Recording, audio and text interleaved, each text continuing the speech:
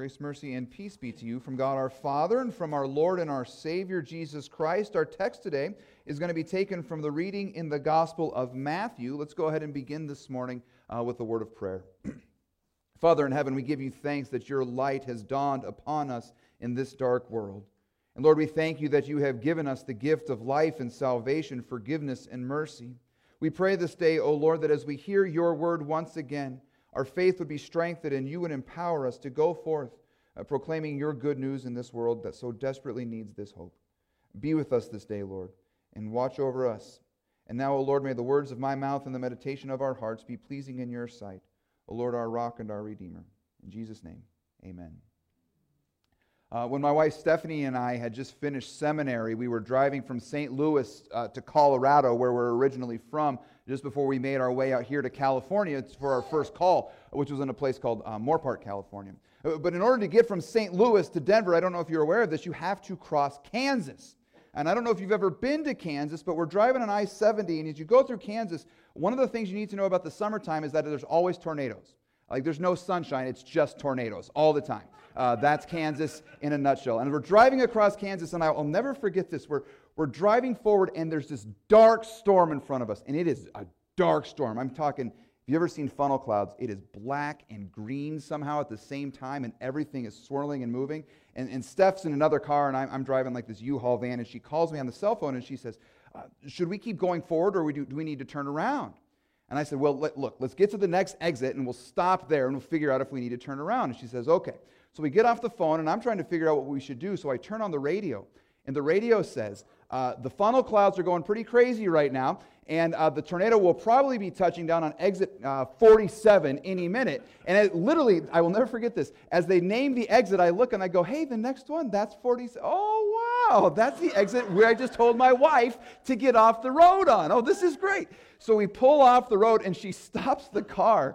And I run out of my car. I'm like, we've got to go back. We've got to turn around. She's like, I don't think we should. I said, no. And we did actually do that. We ended up turning around and going back 10 miles because the next exit was 10 miles back. But it was scary. We weren't sure if we should keep going into the storm or not. And if we had not heard that voice over the radio, if I had not got that information over the radio, we may have continued to go into the darkness of that storm. We may have driven into a tornado, which doesn't sound fun. But we may have done that. We needed that voice to correct our direction, to tell us to turn around. Well, today, as we come to our reading from the gospel, we find Jesus beginning his ministry, and he's sounding an awful lot like that voice on the radio saying, turn around. This is what Jesus says. Repent, for the kingdom of heaven is at hand. And repentance literally means to take another course of direction, to turn around from the way in which you were going. And Jesus' voice is like this voice for my wife and I on the radio telling us the direction you are going is not good. You need to turn around and follow after me. Jesus is calling us to turn around, and his call for us is sort of like light in a very dark place. As Jesus preaches, his voice is like light in a dark place. Now, I'm going to give you a little bit of the context of what's going on here in Matthew so we can bring ourselves up to speed. We're still very early on in this gospel, and this account today marks for us the beginning of Jesus' public ministry. Up to this point, we've learned a few things about Jesus in this scripture. First, we've learned that Jesus is the promised Messiah, the one that the entire Old Testament was anticipating. We've learned he is the virgin-born son of Mary. We've also learned that as he was baptized by John, he is the true Son of God. Now, after this, Jesus is taken from his baptism into the wilderness where he is tempted by the devil for 40 days and 40 nights. And Jesus overcomes all the temptations of the devil. He leaves that wilderness and he immediately begins to preach. He shows up bringing the good news that the kingdom of heaven is at hand. It has arrived. And as I've said, this message is like light in a very dark place. In fact, this is how the prophet Isaiah said it would be. Listen again to these wonderful words. The people dwelling in darkness have seen a great light.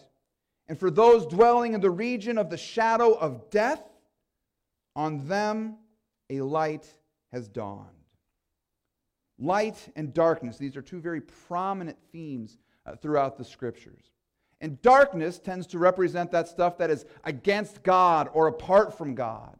Darkness represents sin and evil. Very often, darkness represents death. Darkness is a place where you are full of fear and uncertainty. You've lost a sense of control. You can't see what's going on in front of you. You can't see what's going on all around you. When you're in the darkness, when it's really dark, you can't even see your hand in front of your face.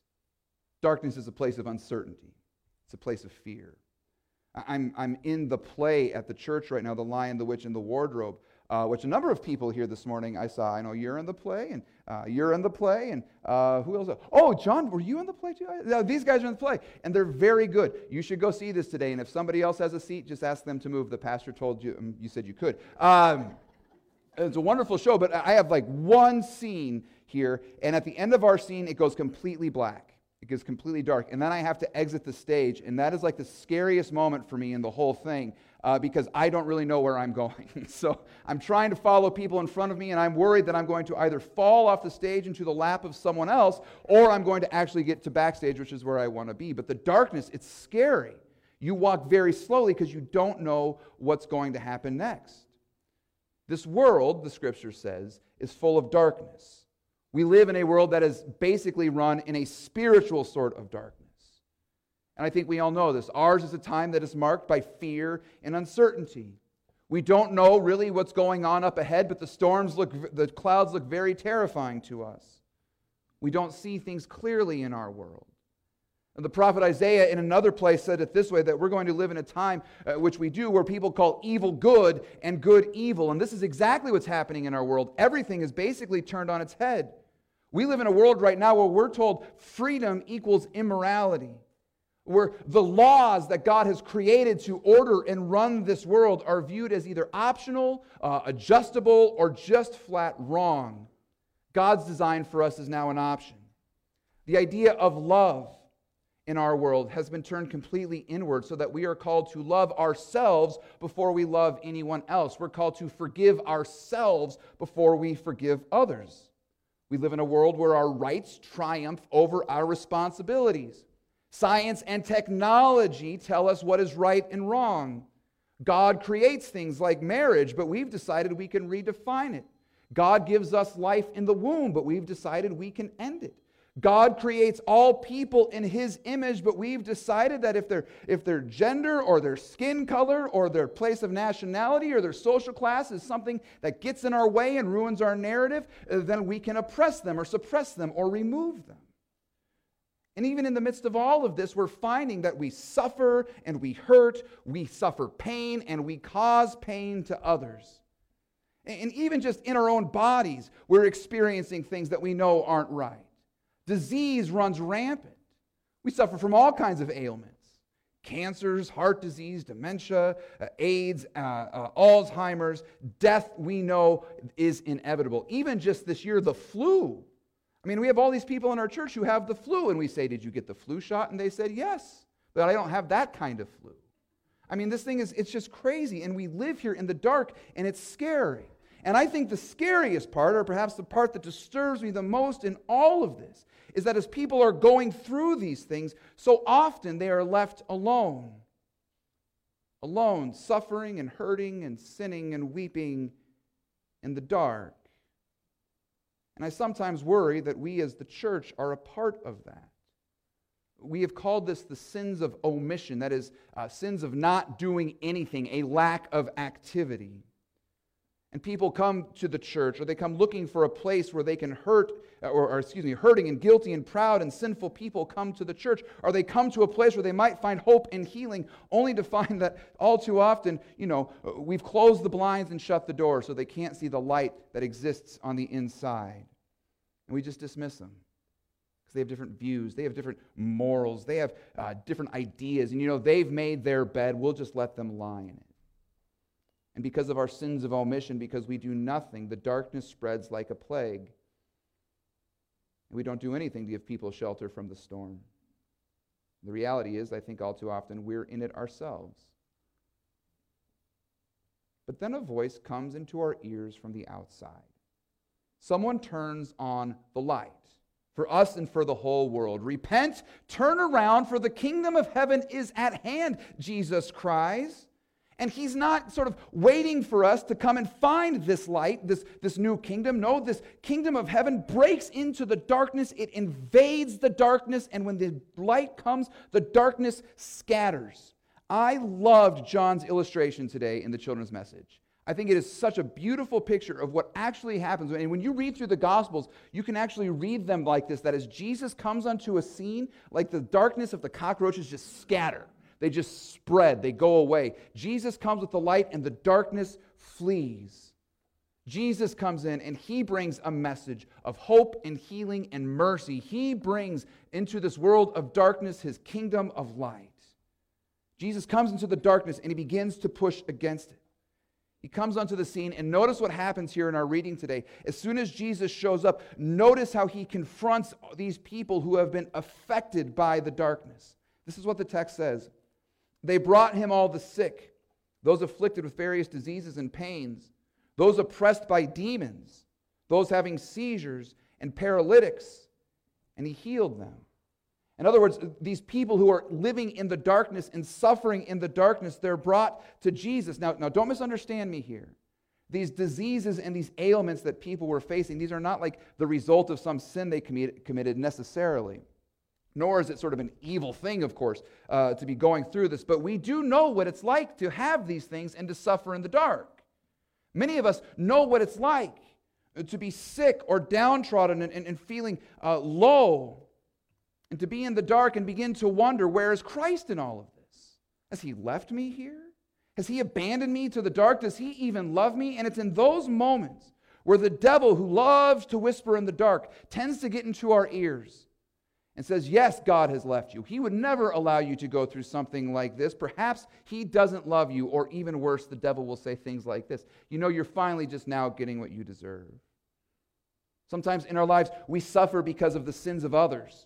Because by no fault of our own, people have done some wicked and terrible things, and we suffer as a result of this. And there, when we're suffering in those situations, in the dark, the devil comes along and says, see, you're finally getting what you deserve. Or even when it does come to our sins, when we are guilty for things we have done, there in the dark, the devil's all too ready to whisper into our ears that God could never forgive us for what we've done. Now you've sinned too far, and there is no hope for you. But these are whispers in the dark from the devil, and it is not Jesus Christ. For the Lord Jesus comes to you even now today, again in his word. And in the hearing of this message, he ushers the kingdom of heaven into your ears and into your hearts. He turns you around and he turns the lights on and he tells you the truth.